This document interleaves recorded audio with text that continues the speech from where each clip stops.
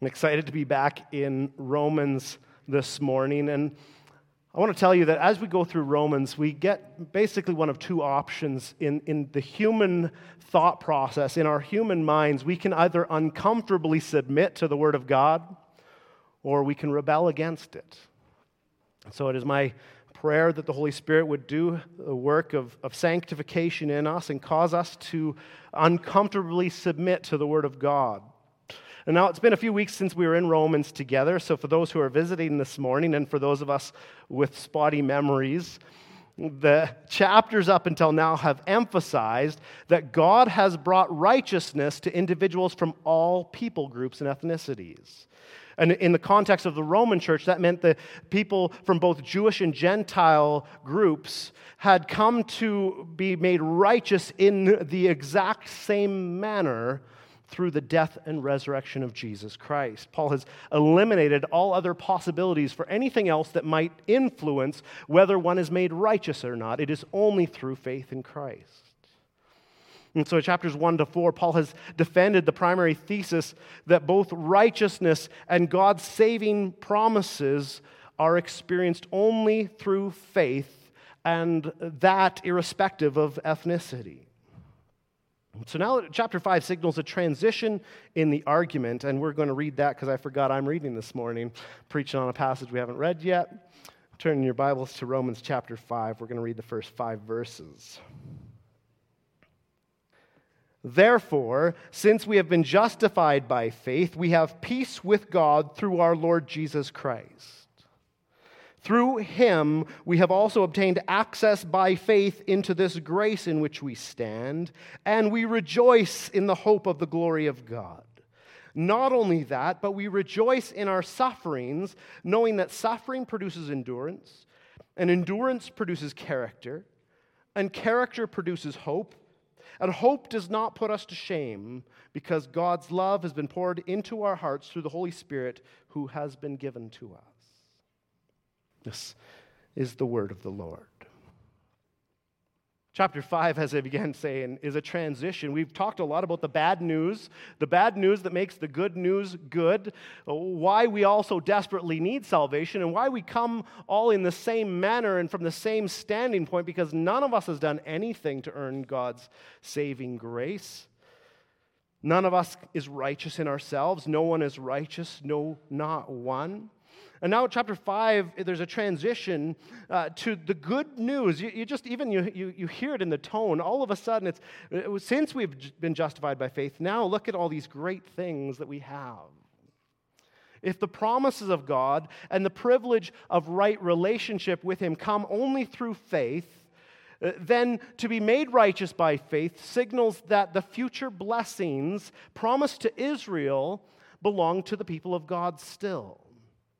Those who are right with God through faith will experience all of the promises of the Old Testament made to Israel. They will be delivered from God's wrath, and they will experience future glory. The righteousness of faith not only promises a future hope, although it especially includes this, but it also involves present transformation in the lives of believers. And so we see that the moral renewal of believers is a confirmation that the promised inheritance is no illusion. And so Paul continues his discourse on the justification by faith. That is, that God declares believers righteous by faith, but now begins shifting to the overarching theme of Romans as a whole, the obedience of faith, or what we might call sanctification by faith.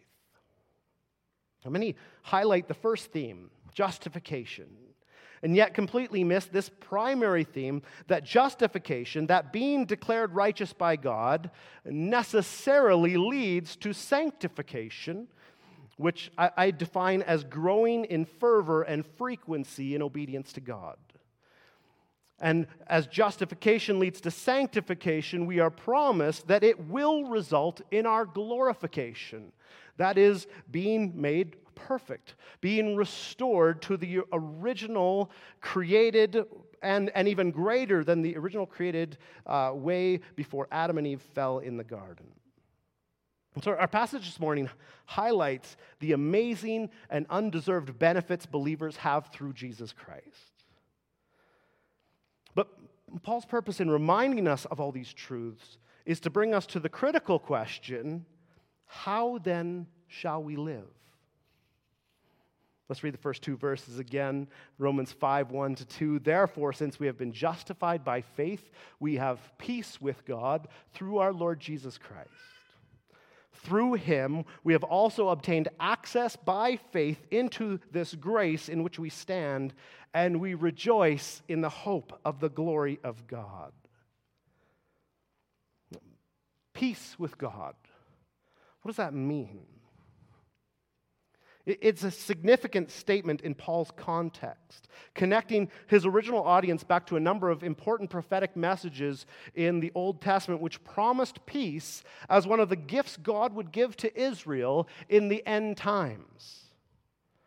So all through Scripture, many passages promise Israel in the end times they would have peace with God. Perhaps most notable is Isaiah 9, 6-7. For to us a child is born, to us a son is given, and the government shall be upon his shoulder, and his name shall be called Wonderful Counselor, Mighty God, Everlasting Father, Prince of Peace. Of the increase of his government and of peace there will be no end, and on the throne of David and over his kingdom, to establish it and uphold it with justice and with righteousness from this time forth and forevermore. The zeal of the Lord of hosts will do this. And Isaiah 54:10. For the mountains may depart and the hills be removed, but my steadfast love shall not depart from you, and my covenant of peace shall not be removed, says the Lord who has compassion on you. Ezekiel 37:26 says, I will make a covenant of peace with them. It shall be an everlasting covenant with them, and I will set them in their land and multiply them, and will set my sanctuary in their midst forevermore. And Micah 5:4 and 5a, he shall stand and shepherd his flock in the strength of the Lord, in the majesty of the name of the Lord his God, and they shall dwell secure, for now he shall be great to the ends of the earth, and he shall be their peace. These and many other prophetic passages from the Old Testament made it clear that God would give Israel peace in the end times, often referred to as a covenant of peace, which would come through a descendant of King David, whom Paul now identifies as our Lord Jesus Christ, Son of David, the King for Israel's throne. Thus, the peace that the Roman believers had with God that Paul's now announcing was the very same peace that God had promised centuries before. A peace that has become reality through Jesus as he fulfilled Old Testament prophecy. And so looking again at verses 1 and 2, the first words of chapter 5 summarize the message of justification. This message of justification that we saw throughout the first 4 chapters, now to that is added that peace, access to grace, and the end-time hope of believers are all consequences of justification. All of these blessings, which belong to Israel as God's people, are now the portion of those who are in Christ, regardless of their biological ancestry. Now, this peace with God that Paul announces here, that he writes of, has both objective and subjective elements. Objectively, peace has been established with God, by God, through Christ, Romans 3:25, whom God put forward as a propitiation by his blood to be received by faith. And through his atoning sacrifice, Colossians 1:20, Jesus has bought us reconciliation, making peace by the blood of his cross. So this is something objective. It happens whether or not we experience it or think about it or know about it, but this peace is also subjective, something experienced and felt by believers, in that we have a sense of being at peace with God as the Holy Spirit bears witness with our spirits that we are children of God. And so the peace that Paul announces here is not merely a statement of truth, but a call to live at peace with God through the obedience that flows out of our faith in the Lord Jesus. And so in 2 Peter 3:14, we are commanded to be diligent to be found by him without spot or blemish and at peace. And so Paul doesn't begin a new sentence in verse 2. This is why we've included it here together. In our English, it looks like a separate sentence, but in Greek, it is that we are called to live at peace with God by taking advantage of the access to God's grace that Christ has gained for us. As Hebrews 4:16, let us then with confidence draw near to the throne of grace that we may receive mercy and find grace to help in time of need. To understand what is meant here by obtaining access by faith into God's grace, we need to look through the narrative of the Old Testament, beginning with the transgression of Adam and Eve, how God drove them out of the Garden of Eden. Man was no longer to have immediate access to the presence of God. Now, even as we sang this morning, the Bible does teach us that God is omnipresent. He is everywhere at once. But there is also a sense in which after God made a covenant with Abraham and renewed it with Moses at Mount Sinai, he promised to be in the midst of his people in the tabernacle and later the temple. Even then, it was only the high priest who could enter God's immediate presence. And even he could only enter once a year on the Day of Atonement. And he had to go through a complex series of rites of purification and cleansing before he even dared enter the Holy of Holies. And people could draw near to where God was, but no one was allowed direct access into his presence except the high priest, and under these very specific circumstances. R.C. Sproul wrote, "A massive curtain of several folds and layers, which was far more difficult to destroy than a huge wooden door, kept people out of the Holy of Holies. This veil was a reminder to the people that God was inaccessible. The veil hung there until the hour of the death of Christ, when it was torn in two as if a giant hand had reached down from heaven and ripped it like tissue paper." Matthew 27:51. You ever wonder why we sing in our song, "My anchor holds within the veil"? That's a really obscure lyric. Because the veil has been torn, now we have access to God. My anchor holds within the veil, not without. Why did God tear this down? Because the barrier between God and man was removed through Christ. The sin of man was now atoned for, and those who are justified are now able to come into the presence of God. They have access by the grace of justification, being declared righteous by God. And so Paul's emphasizing the fact that for us to be in the presence of God is not a matter of merit, rather it is God's mercy and grace which make it possible for me to enter into fellowship with him. When I believe in Jesus, his righteousness is imputed to me. That is, I get the credit for his righteousness, and then I have access to God through him. It is a grace in which I stand. We, church, as believers, have been elevated into a position of privilege, a privilege to stand in the presence of God by grace. We have access to all of the grace and mercy we could ever need because of what Jesus has done for us. Jesus has removed the barrier between us and God, so we have no excuse now whatsoever for not living at peace with God, regardless of all the challenges we face in this world. And so we have to daily take advantage of the access we have to God's grace as we are enabled by him to live holy lives and enjoy his fellowship. You know, we take it for granted now. We take for granted that we can just come and actually have access to the very Spirit of God. That even when we don't know what to pray, the very Spirit of God prays perfect prayers on our behalf. That we have a mediator in heaven who has already paid the price so that we have this access and we have the ear of our Father. We've been adopted as sons and daughters, but all of us get the title of firstborn son, the one who gets it all, the one who inherits. We have this amazing access to our good Heavenly Father, and then we take it for granted. Never are we more reminded of this access than when God shows us His love by answering our prayers.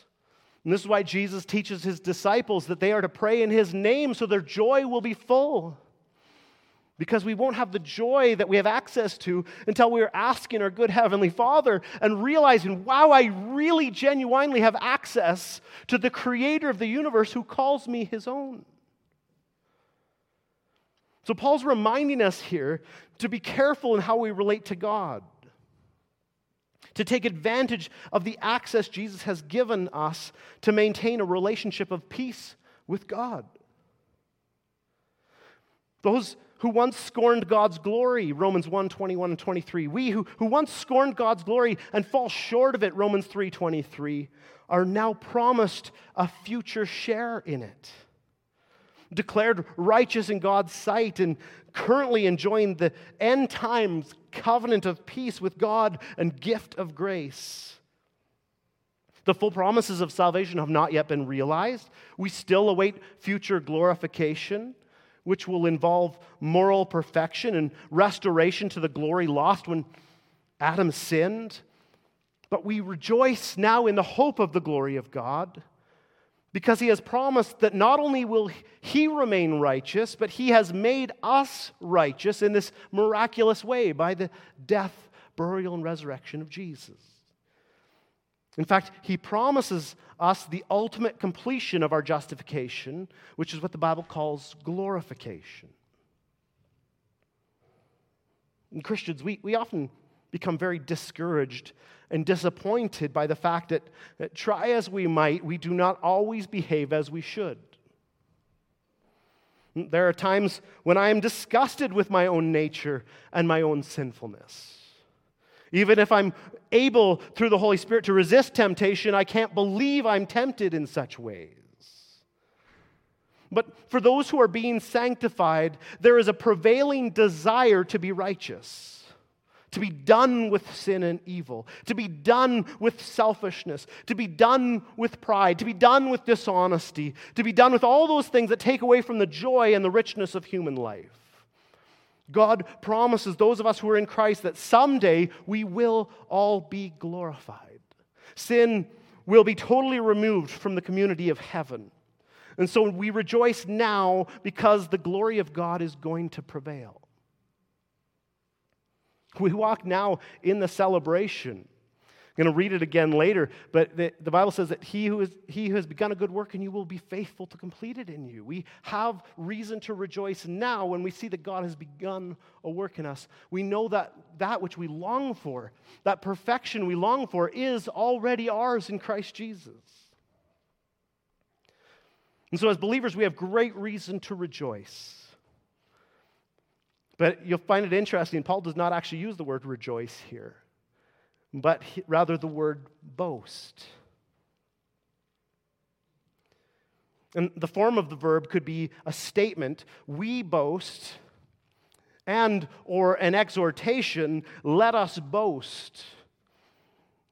Now, it's likely the negative connotations we typically associate with boasting that has led most English translations to substitute the word rejoice here for boasting, even though there were several words for rejoicing in Greek that Paul did not choose to use here.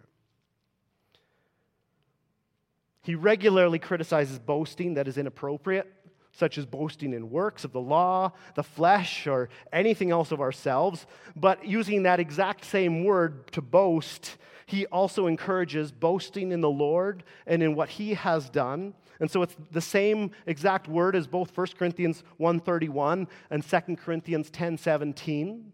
Let the one who boasts, boast in the Lord. And so this same word here, we boast in the hope of the glory of God, is what is actually written. And so when we rejoice, and it's not a bad thing to say we rejoice in the hope of the glory of God. When we rejoice, we are celebrating who God is and what God has done. When we rejoice, we speak of all these wonderful truths. When we do so to God and with other Christians, we've hopefully been rejoicing this morning as we sing together of God's goodness to us. But when we boast, on the other hand, we are telling others what God has done for us, and the very language of boasting tends to imply that we are telling others who do not share the same boast. That is, to unbelievers. If you and I have the same privilege, I don't boast to you of my privilege. If we receive the same gift, I don't boast to you of my gift. And so boasting, while it often has negative connotations, is what we are to do when we boast in the Lord. Tom Schreiner, one of my favorite theologians, calls boasting in the Lord the truest form of worship. When we enjoy or delight in something, we rejoice. And we should rejoice in the hope that we have. But it is when we extol the virtues of what we are enjoying so that others may also enjoy it. This is the sense of boasting here. So it's not boasting in a mean sense where I'm saying, look what I have and you don't have. But it's look what I have and you don't have and you can have as well. We see this happen all the time in our just everyday context. We don't always identify it as such, but, I always think of my brother-in-law, Cody, because he really likes the Oilers.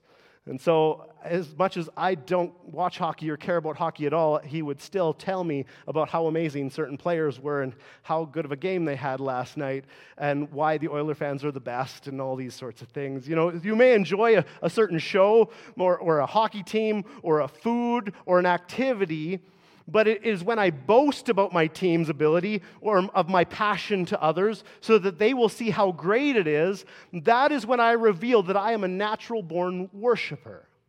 All of us boast in something. All of us tell our closest friends and family about the amazing thing that we were able to enjoy, the beautiful sunset, the cake someone made. We boast. And now when someone boasts in themselves, we're like, okay, that's an arrogant person. But when someone boasts in something else, they're telling us about something good that we should also enjoy. So what is it that we worship? What is it that is on our tongue to boast about to others? What are we passionate about? I recently, not super recently, but not that long ago, found a TV show I really like. It's clean. It's all natural. It's kind of documentary-ish. And I tell people, man, you got to watch this show. It is so good. It's the only show I love. You guys know what I'm talking about? And then I have a check in my spirit. Did I boast about my Lord today in the same way that I did a stupid TV show? Did I boast about my Lord today the way that Cody is so excited about the Oilers? We are told to boast in the hope of the glory of God. When Paul exhorts us by saying, we boast, which is, he's just saying that's the natural way of Christians. We boast. Or he's saying, let us boast in the hope of the glory of God. Either way, he is urging us to verbally, explicitly, and freely tell unbelievers of the wonderful hope that we have because of what Jesus has done for us. We boast of our hope before a hopeless people. Though God found me a guilty, vile, and helpless sinner, He has forgiven me despite all the ways I have sinned and rebelled against Him. And this kind of boasting can quickly lead others to ask how God could do that and whether God might be willing to forgive them also. Such boasting is actually the opposite of being ashamed of the gospel. The opposite of failing to give God glory. We should be boasting in the hope of the glory of God. In Scripture, this hope means a sure and confident expectation.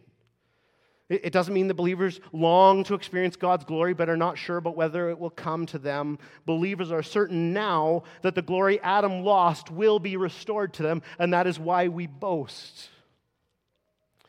it's a certain thing. And what an amazing contrast to the critique or the bad news in Romans chapter 1 through 4. In Romans 1, 21 to 23, it talks about people who refuse to give God glory, even though they have seen all the wonderful things He has made. And they fell short of His glory. All people have fallen short of His glory, Romans 3:23. And these people who refuse to give God glory and fell short of His glory are now able to boast in the certainty that they will share His glory. What was lost has been restored through faith in Christ. Moving on to Romans 5, 3-5. Not only that, but we rejoice in our sufferings, knowing that suffering produces endurance, and endurance produces character, and character produces hope, and hope does not put us to shame because God's love has been poured into our hearts through the Holy Spirit who has been given to us. Not only do we or should we boast in our hope of glory, but now Paul uses the exact same wording here as he did in verse 2, making it somewhat unclear as whether he said, we boast in our sufferings, or let us boast in our sufferings. But either way, Paul is exhorting us to do something because boasting in suffering is not normal. We just don't normally do that. Jesus prepared His disciples for suffering, taught them to expect it as normative for His genuine followers, and to consider it a blessing. John 16:33b, in this world you will have tribulation, but take heart, I have overcome the world. Mark 13:13, you will be hated by all for my name's sake, but the one who endures to the end will be saved. In Matthew 5:10-12, blessed are those who are persecuted for righteousness' sake, for theirs is the kingdom of heaven. Blessed are you when others revile you and persecute you and utter all kinds of evil against you falsely on my account. Rejoice and be glad, for your reward is great in heaven, for so they persecuted the prophets who were before you. This is why, when arrested and flogged, beaten, punished by the Jewish courts, Jesus' first disciples, the apostles, rejoiced. Acts 5:40-41. And when they had called in the apostles, they beat them and charged them not to speak in the name of Jesus and let them go. And then they left the presence of the council, rejoicing that they were counted worthy to suffer dishonor for the name.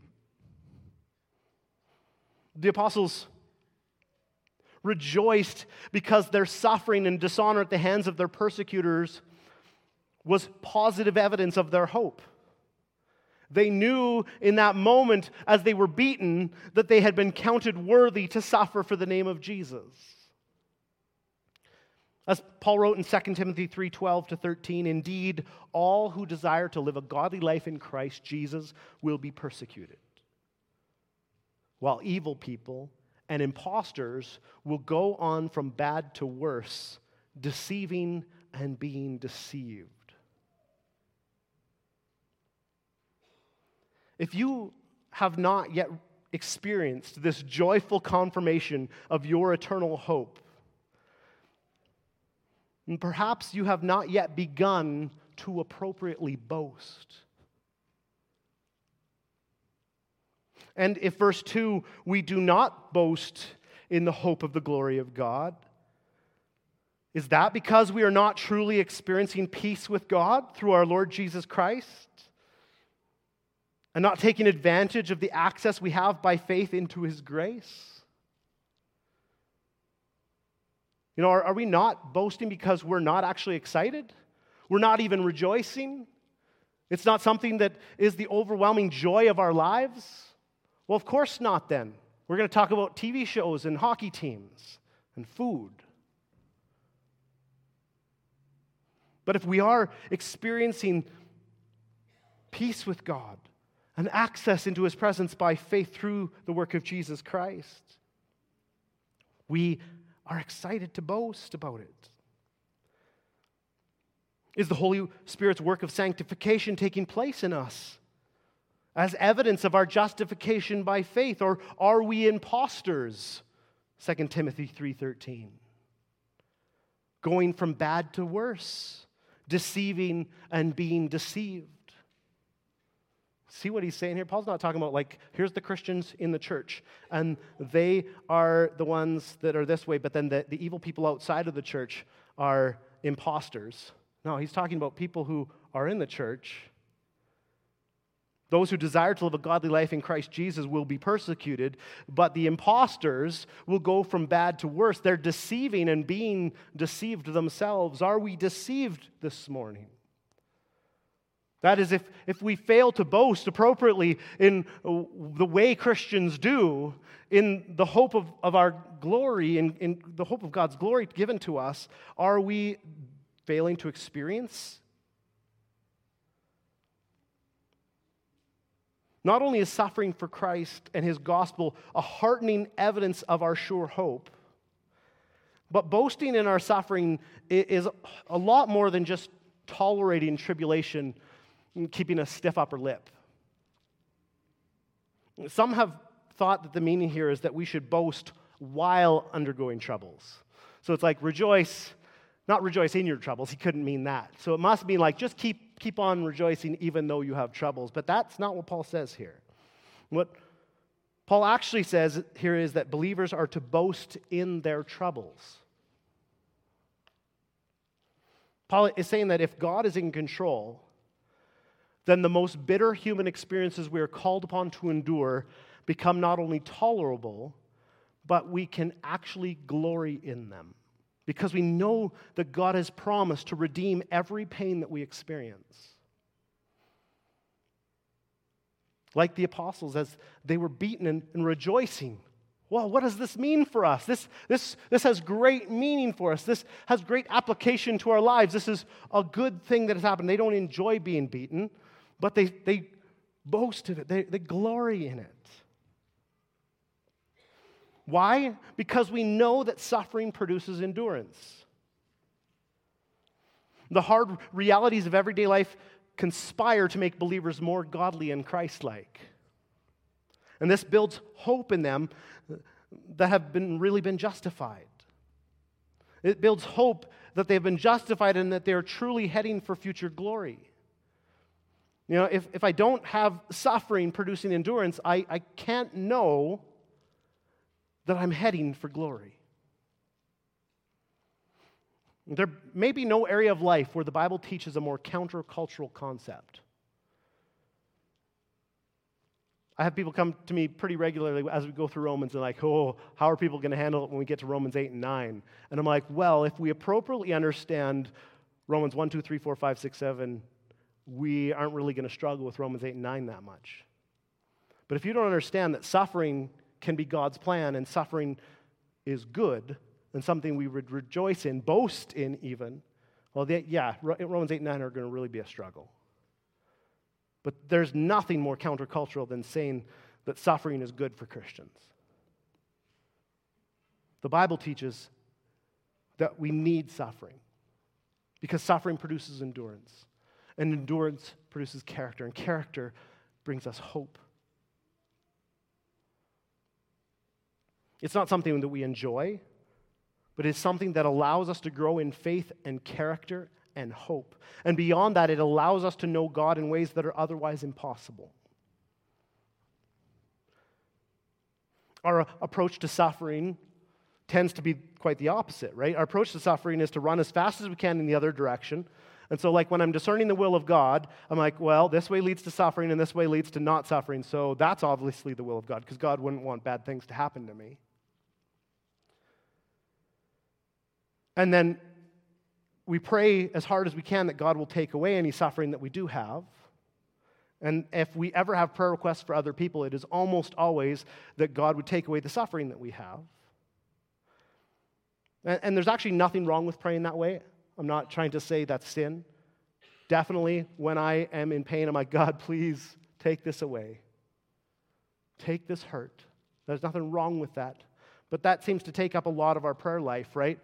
A lot of our prayer life is centered around our goal, which is to move away from suffering. But as we rightly ask God to spare us from trials or deliver us from suffering that we have encountered, we need to do so as people who recognize that the trial may be God's best for us. Because suffering is a primary tool that God uses to accomplish one of his primary purposes in our lives, conforming us to the image of his Son. And so to get really real, our children suffer. I have kids with some health concerns. Maybe many of you do as well, or family members. And maybe our predominant prayer for them is that God would remove this suffering from them. But this only serves to expose my ignorance. Because while I should still pray for their healing, I so much more desire that God would conform them to the image of his Son. God knows exactly what he's doing. He is a good father and totally powerful and in control. Whatever you're going through, whatever your kids are going through, whatever your family's going through, your loved ones, God is using all of this for their good and his glory. And yeah, we should ask, God, I don't want to go through this, just as Jesus did. Just as Jesus prayed, and this is my paraphrase, I don't really want to die a horrible, painful, torturous death and be whipped and stripped naked in front of all these people. Please, I'd like not to have that happen. But nonetheless, not my will, but yours be done. It's not just submission, but it's also the acknowledgement that God knows best and is working all things for our good, conforming us to the image of his Son. God, do whatever you need to do in my life so that I will walk in your way. Don't give me too much money or too much health or too much ease of life so that I might turn from you, but give me exactly what I need so that I will be conformed to the image of your Son. The message here is in lockstep with the overall message of Romans. Faith produces obedience. When we face trials and suffering, we are forced to choose whether we will continue to live in obedience to Jesus and for God's glory or not. And then we just have to keep making that choice, day after day. And as we keep making that choice, we have the opportunity to learn endurance in the midst of suffering. We learn endurance by continuing to make that choice in the midst of suffering. And eventually, the process of endurance permanently changes our character. Because as someone goes through this over and over again and becomes in the habit of making the choice to obey God and give him glory despite the circumstance, it can't help but to change them to be someone of a higher character, more moral character. And through suffering, God has strengthened our faith. And as we see our own heart changed and our growth in character, we can have confidence that we belong to God and have an eternal inheritance waiting for us. When we see that God has given us his Holy Spirit, and the Holy Spirit has been at work in us, making us more like Jesus. Romans 5:5, God's love has been poured into our hearts through the Holy Spirit who has been given to us. So moral transformation in the believer constitutes evidence that we have really been changed by God, which is then our only assurance. It gives assurance to believers that our hope of future glory is not an illusion. When we know that God has accomplished the humanly impossible within us, when we know that my character has grown beyond what I would ever be capable of, we have the confidence to know, Philippians 1:6, that he who began a good work in you will bring it to completion at the day of Jesus Christ. This sure hope that we have means that we will not be put to shame or humiliated when Jesus returns. Now, if that is not a significant fear in your life, you need to rethink what this looks like. Our Lord gives us a commandment. Says, I go to prepare a place for you. I will return soon. And when he comes, will we have reason to be ashamed? Our hope in Christ assures us that when we stand before God, it will be with the confidence that He is our Father and we are His redeemed and adopted children. Now, this is yet another common Old Testament promise and hope for Israel, especially in Isaiah and in the Psalms. Psalm 119, 116 says, Uphold me according to your promise, that I may live, and let me not be put to shame in my hope. And Psalm 25, 3 promises that none who wait for the Lord shall be put to shame. And so this also connects us to the primary thesis statement in Romans 1, 16 to 17, which we are memorizing as a church. Will you recite it with me and say it without looking if you're able? For I am not ashamed of the gospel, for it is the power of God for salvation to everyone who believes, to the Jew first and also to the Greek. For in it the righteousness of God is revealed from faith for faith, as it is written, the righteous shall live by faith. Remember, the book of Romans is written in part as an apologetic for the gospel. Now, imagine this, if you will. You're a Jewish believer who has lived according to the Old Testament law your entire life, and you've put your hope now in the Jewish Messiah, Jesus, and you're living in Rome, and now you've heard rumors of this Paul guy who teaches a lawless gospel where you don't even have to obey God. And you know such a gospel would lead to shameful condemnation when Jesus returns. And so Paul's letter refutes the slander against him.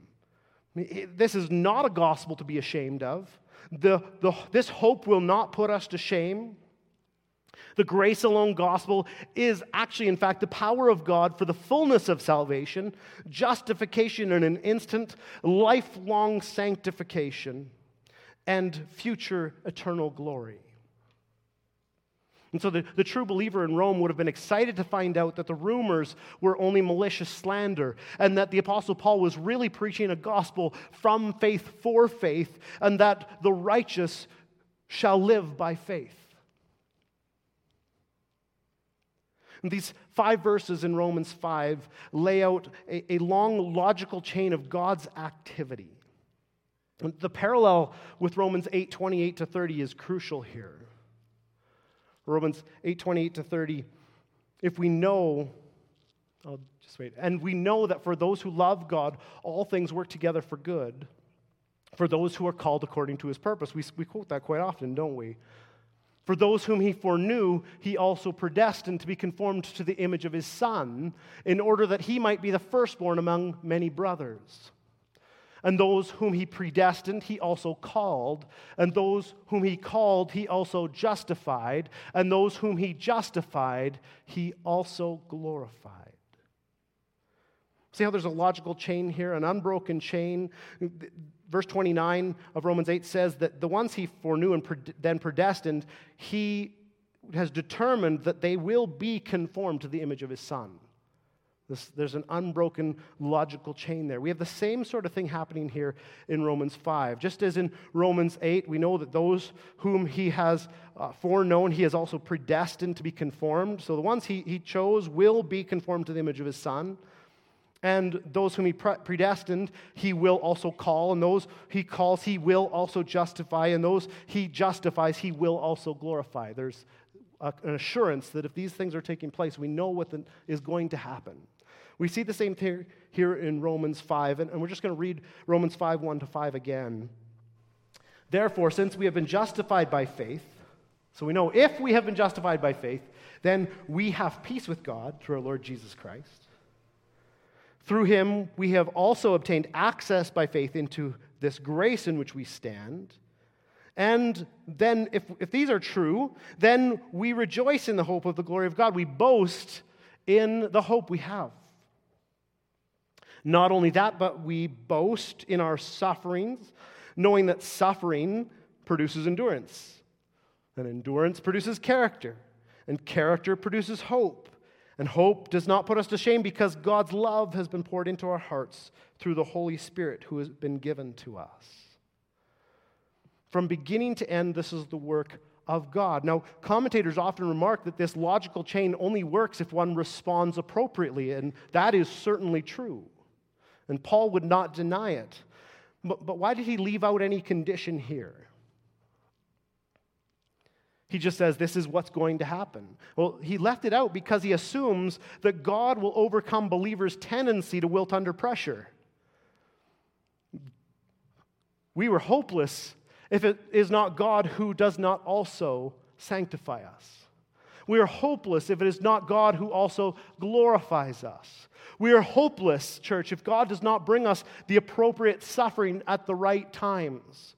And hopeless if God does not cause us through His Spirit to endure as He gives us the means of grace as we pray and read our Bibles and come together as a church and worship Him. And we are hopeless if God does not produce character in us by the Holy Spirit through the things that we endure. So it is all the work of God. He gets all the glory. And man, it's good news for us as we trust Him and begin now. So as we see there's this unbroken chain all the way, coming back, we boast or rejoice in the hope of the glory of God right at the beginning. When we first see that God has done a work in us, when we know that we have been justified by faith, we begin to boast in that sure hope that we have of the glory of God restored to us through the work of Jesus Christ. Let's pray.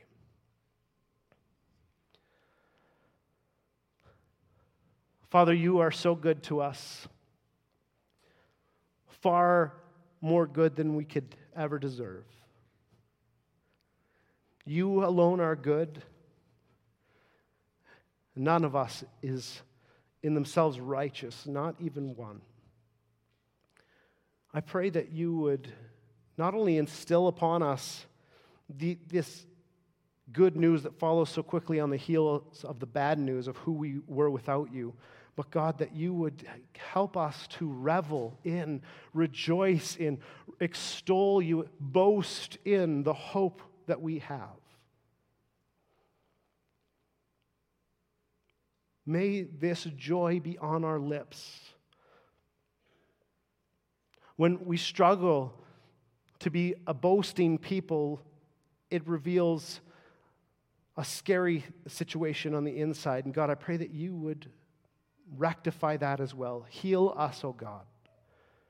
Where we have not experienced or remembered the joy of our salvation, I pray that you would show us that through this amazing Scripture. And by your Spirit, that we have so much to rejoice in, so much to boast in. And if we have such an amazing future set ahead of us, if our glory is assured because of the work of Jesus, God, help us now to also boast in our trials. Help us to give you thanks in all circumstances. Help us to rejoice as the apostles did when they were persecuted. And God, we desperately need you to heal us from our fear of being persecuted, our fear of being rejected by a world that you promised would hate all those who follow in your footsteps.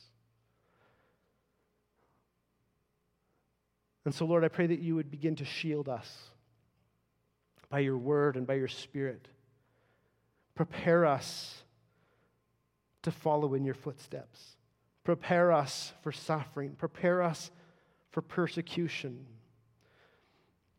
Lord, that when we get some of the worst diagnoses and some of the worst news, that even as we are in grief and crushed by the circumstance, that we would not be destroyed, but we would have the fortitude of knowing that the end is already secured, that there's nothing to worry about, that this life is short, it's hevel, as Ecclesiastes taught us, but that we have so much to look forward to. Do this in our hearts, we pray, for our good and for your glory most of all.